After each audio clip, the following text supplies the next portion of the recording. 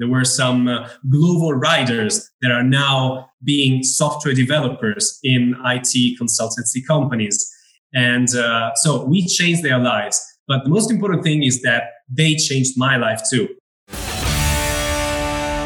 I'm Matteo Anthony Mistretta, and you're listening to Gut Talks, GUTT.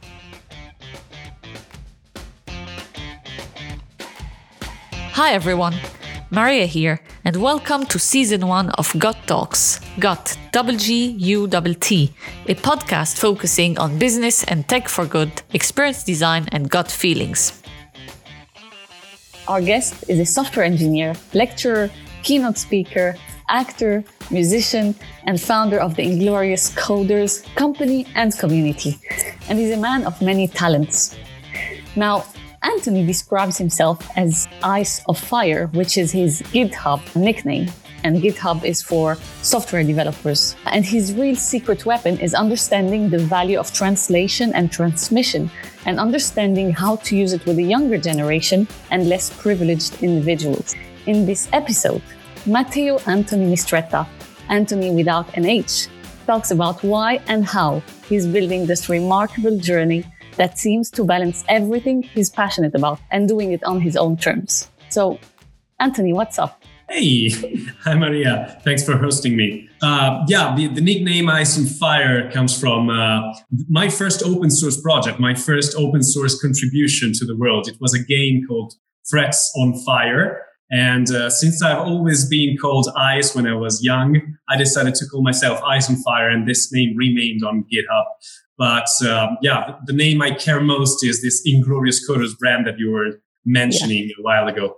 It's the brand under which I became a freelancer 5 or 6 years ago. And it's also the name of the community of code enthusiasts and passionate developers that I have been building during these years. Since we jumped into that a little bit, we can start off by, what have you been doing over the last several years? What have you been working on?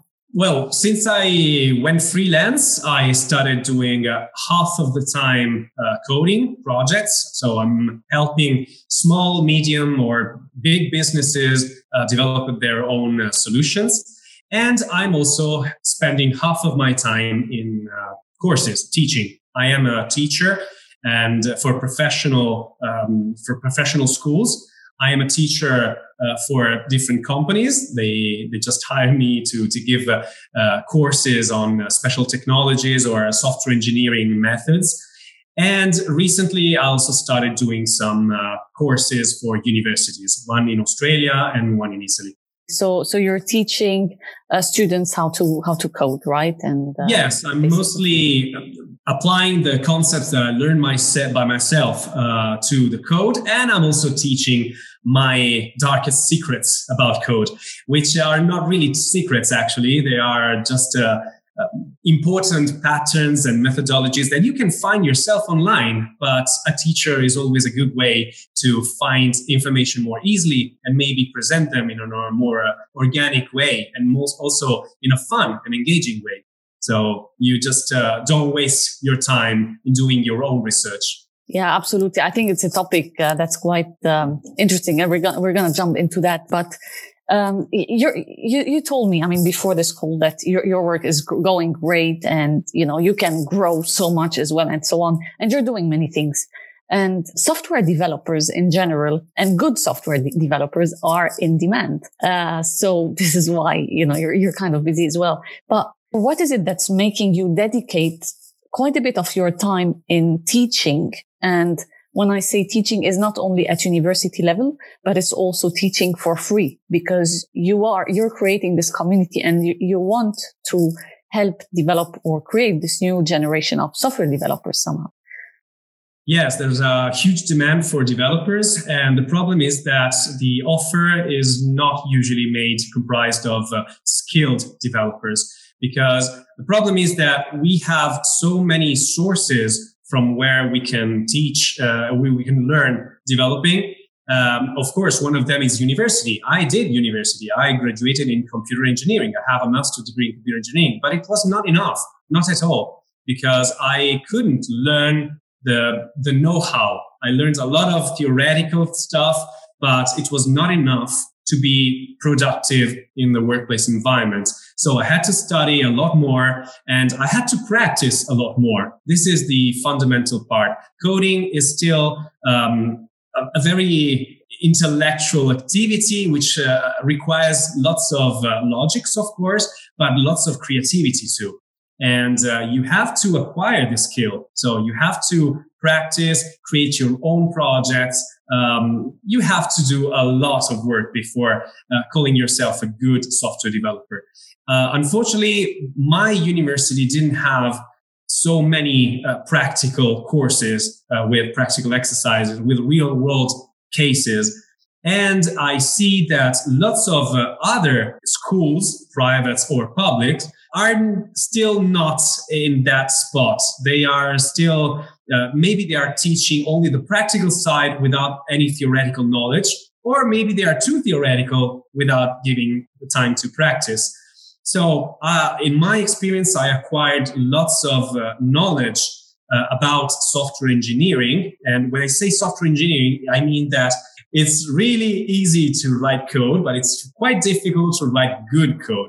In fact, there are so many software engineering practices out there called such like clean code or design patterns or agile development, which a lot of people know about, but not many people really practice on these methodologies. So I created a set of courses with practical examples that explain the theoretical part, but also put every concept in practice and allow to appreciate these concepts.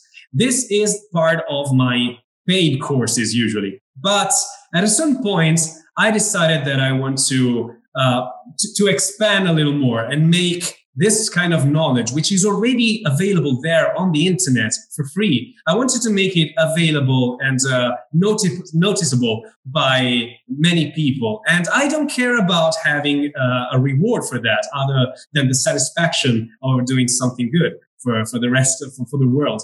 So at a certain point, I decided to create something like a free course that I could deliver online.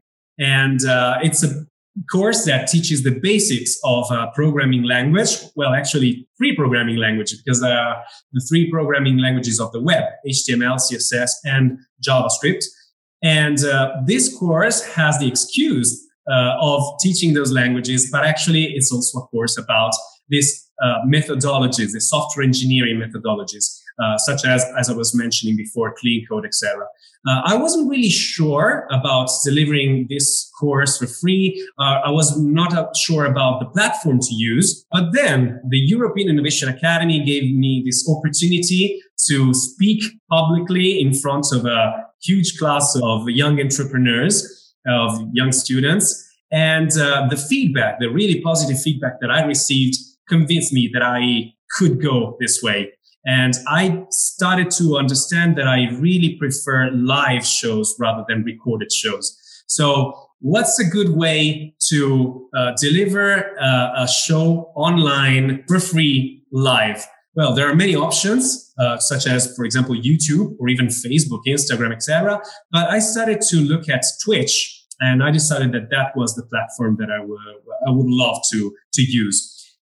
For many reasons. One of them is that it allows for more engagement. It allows for a chat, a live chat that allows me to interact with my students. And it has a lot of cool features that I really love about Twitch. So on October 17th, which was my birthday, I started this course, this coding academy, the Inglorious Academy, which this is the name that I gave to this course. So I took the occasion to celebrate my birthday with old and new friends.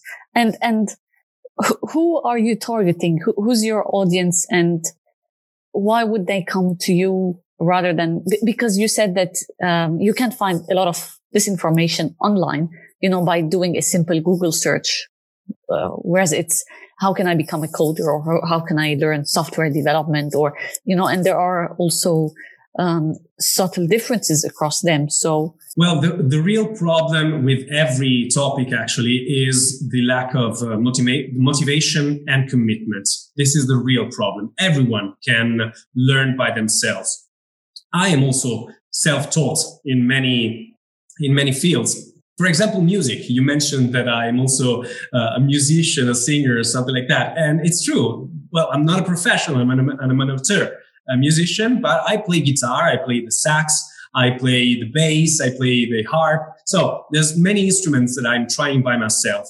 And I'm pretty sure that without a proper teacher, without a guidance, it took me longer than with a teacher to learn some stuff. And I will probably never reach the high level that professionals have because I don't have a teacher that is guiding me and is making me practice on the right things and is not giving me the right information at the right time. So I think that you can learn by yourself because the information is out there. But if you lack motivation, if you lack guidance, if you need something more, if you need a passionate teacher that can transmit the passion to you, well, this is something that I can provide. I have been teaching for many years in multiple contexts. One of the latest courses that I gave is actually one of the courses that gave me much more satisfaction. It was a course made for refugees because Power Coders, Coding Academy for Refugees, started their pilot edition in Italy last year. And we created a class of 20 refugees coming from different places from Africa and the Middle East. And we delivered this course that was 3 months long. And it went really good. I think, well, we know for sure that we changed multiple lives. There were some global riders that are now being software developers in IT consultancy companies.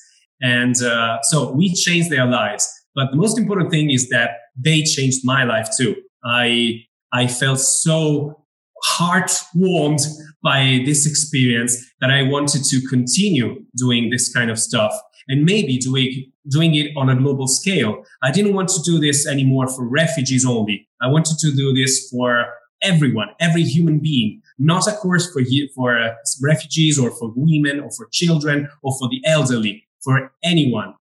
You just need a computer and an internet connection, and I can provide this free course for you.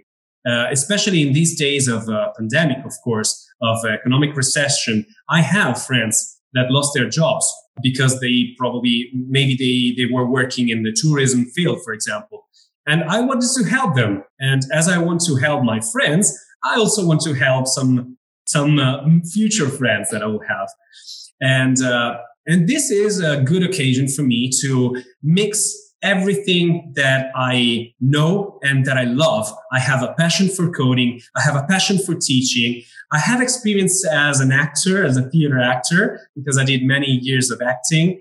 And this is a good occasion to do some high quality edutainment for everybody to enjoy. So my target is actually every human being that wants to learn a new skill, especially those who are in need of a new skill. And probably in these hard times, they maybe lack motivation. I really hope that anyone that watches my stream feels the positive vibes. And I already know about some of my students told me that I'm transmitting these positive vibes and I'm making them passionate about the subject. This is my goal. So you mentioned a few interesting points, actually. You spoke about what made you confident in going ahead and starting, your own stream or teaching, but, with a banner, not just I do it behind the scenes, but I'm there and I'm here to do it and I'm here to help. But you're also touching on an interesting point where you're not just someone who's recording a video and putting it out there. You want to be a teacher and you want to guide. I find this, very humble, especially in the sense that you could be doing a lot of or having more work to do, but you chose. And this is why I said at your own terms at the beginning that you chose to do that really and genuinely want to help because you believe that coding is accessible. It's obviously not for everyone. People should have the passion and commitment. as you mentioned. But going back to the initial topic, if you want, you said you went to school. You think it's important to have someone who's teaching you. You don't learn everything, obviously, depending on the school or on the teachers you have and on the time, and everything plays a role here. What do you think about formal education? Because one alone is not enough, and we both agree on that. How do you perceive this, being self-taught coder or software engineer versus having a formal education, but also keeping learning every day? Because there are some amazing coders out there who built amazing companies as well. I can tell you some of my experiences. So I graduated in computer engineering, as I said, and I thought for many years that was almost, not completely, but almost a waste of time, because I could go with a professional course and I could easily find a job. And that's probably true. In fact, this is what happens right now as a teacher. I teach in professional schools to people that have no mathematical background. They just learn the right things and then they just find a job, and that's fine. The theoretical part that I learned at university was, it's a part that I enjoyed because I loved most of the subjects that I learned so far at university. But they proved themselves pretty useless until we started touching some topics. For example, the future of computing is probably quantum computing. And during the first lockdown in Italy, I spent my time doing many things, among which I studied quantum computing by myself. And I discovered that quantum computing is all about, mathematical operations on matrices, which is a concept that I learned at university, something like more than 15 years ago. But every one of those concepts were stored in the back of my head and came up at the right time. So it was really, really easy for me to learn the basics of quantum computing. I even wrote a couple of posts. I shared them with IBM, which is one of the main companies that are working on quantum computing. And the posts that I created on my blog were validated by IBM. They appreciated my posts. So this is something that probably someone that just does a professional course will not reach. That theoretical part, which is really, really important to have the proper mindset, and also some of the theoretical concepts that will probably be useful later on. Another example that I can give you is, a colleague of mine that had to create some routing algorithm. So they had to plan the path from point A to point B. And he remembered about Dijkstra's algorithm that he learned at university. So there are some concepts, for special problems that you have to solve, but those concepts are pretty important. One other thing that is really, really important, as I was mentioning, is the proper mindset. For example, in every scientific or engineering-related university, you start thinking as a scientist. So you apply the scientific method. You apply the experimental approach to things. So you see a phenomenon, you formulate a hypothesis, then you do experiments to disprove that hypothesis, and then you gather evidence and you draw conclusions. If your conclusions are disproven by some other experiment, then you have to change your beliefs based on that new evidence. This is something that I feel is really, really important. And in fact, no professional schools that I know about teach the experimental approach when teaching JavaScript.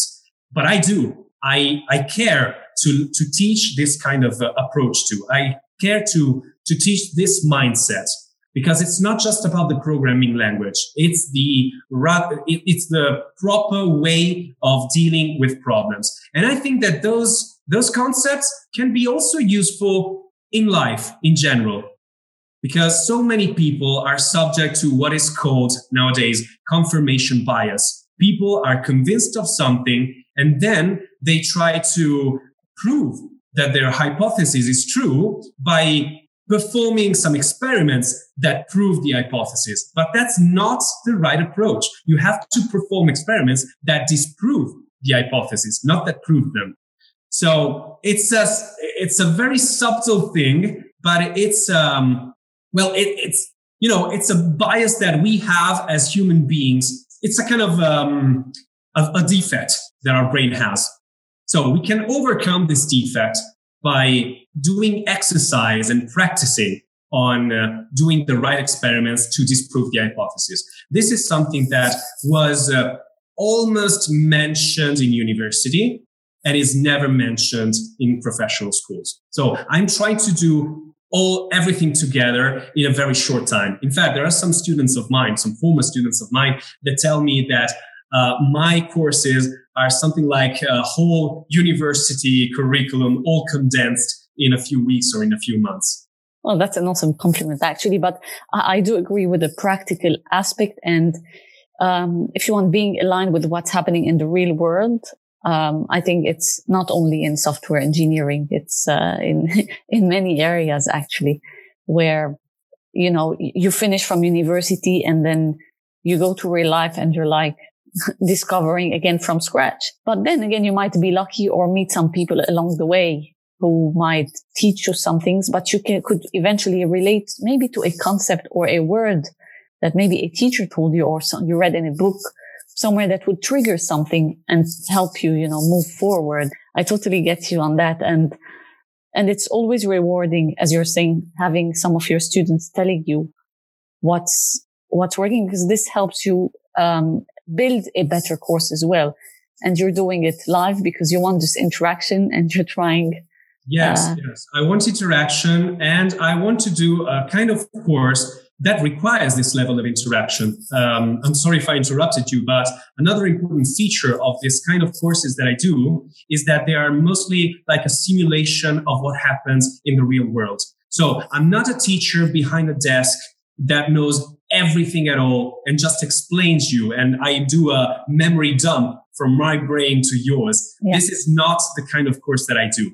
I do some sort of training on the job. So I say from the first moment, and I prove from the first moment, that I'm not perfect. I don't know everything, but I'm able to Google stuff on the internet, which is something that everyone nowadays is able to do.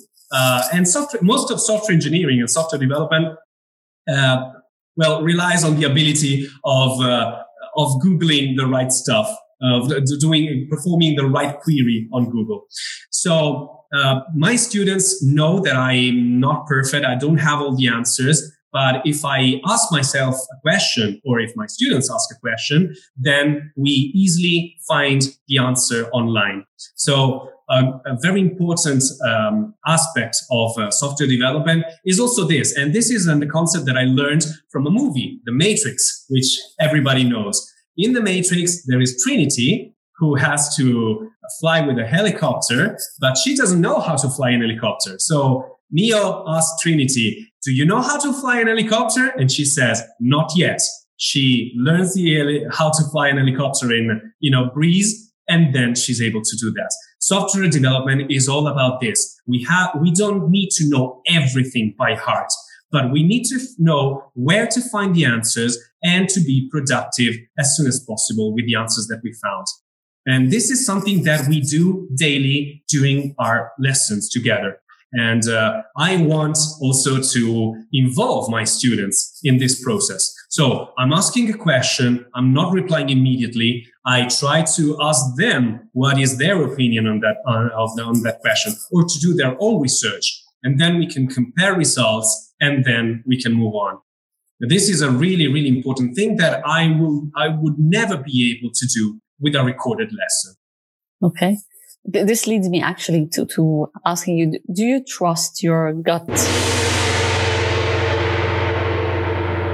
feeling when it's about making decisions? Sometimes you have two different options, let's say. How do you go ahead and make this decision? I go a lot with my gut, yes. I think that experience can be probably identified by the amount of gut you're using in your decisions. So when you're a junior developer, you have to read every single item that you see on Google's results, because every answer that you find is equally valid. But the more you practice and the more experience you get, the more you start to recognize that some information is a little more valuable than some other. So you start going with your guts. And I do a lot of gut feeling. And there's also another principle in software development that relies on guts. And I love it. It's called the principle of least astonishment. In fact, when you design something, a solution, a software, but probably also an interface, you have to design it so the user will not be surprised or astonished by how it works. It should feel comfortable to you. So sometimes when I develop software, maybe I don't read the whole documentation, but I rely on my gut and say, probably the developer of that library that I'm using wanted me to use the library like this. So most of the times I rely on my guts when I'm using a library in my source code, because whenever I have to use a library, I ask myself how the developer wants me to use this library. I try to use it as I would have developed the library, and 90% of the time it works. Okay. So this is development by gut feeling. I'm not looking at the whole documentation. I'm looking at just the tutorial and then try to, find out by myself. It's all about gut feeling. Okay. And most of the times I see myself developing software that is, higher quality than some other developers, but also I develop in a faster way, probably because I use my gut feelings more than just pausing and documenting myself. In software, I don't know in other fields, but in software, you are able to do mistakes because you can recover easily. In software development, the only unrecoverable thing is a data leak or a data loss. But otherwise, you can make mistakes. And it's something that many software developers know and encourage. You have to make mistakes. You have to push forward. In GitHub, since you mentioned GitHub as a platform for developers to share their open source code, well, in GitHub, there's this motto, which is ship it. As soon as you have something working, just ship it and see how it goes. If you made any mistakes, you can then recover. You can fix those mistakes. You can fix those bugs. But as soon as you've got something working, then just let it go. Interesting. Well, it's been an absolute pleasure talking to you. Fantastic discussion. I think we can go on for a little more actually, but short spells. So this is Milan. This is the time. So for people who want to find more about you and what you're doing in your course, what are your social media handles and so on? So the problem is that my brand name is really hard to read and to write. It's Inglorious Coders with the final Z. So I encourage you to go to, www.ingloriouscoders.it, or just look for me on LinkedIn, and then you can find every other handle anywhere else. My name is Matteo Anthony, without an H, Mistretta, and you can easily find me on LinkedIn. Otherwise, if you're brave enough, you can look for Inglorious Coders on Google, and you will probably find my Twitch channel, my YouTube channel, where I place all the recordings of Twitch. So if you missed any lesson, you can still catch up. And I've got the Instagram page, I've got the Facebook page. You can find me pretty easily. I even got Twitter, even though I don't use it. Thank you so much. Thanks a lot. A quick wrap up. We spoke about being a software developer or coder, the difference between what you learn at university or what you learn by yourself or in a professional school. We spoke about the mindsets. We also spoke about how to tackle projects and the different approaches, and also why Anthony started doing coding for good, meaning teaching others to code, to overcome this economical situation, to find new jobs and create new opportunities. Thanks a lot. You were listening to Gut Talks by Maria Matlub. Thank you for joining us. If you haven't already, subscribe to the podcast to listen to a new episode each week. If you enjoyed this episode, then please rate and review Gut Talks. If you'd like to ask a question, head over to gut.com, GUTT.com and ask away. And don't forget to enroll in the free crash course on mastering working sessions with Post-its. Thanks for listening and see you next time.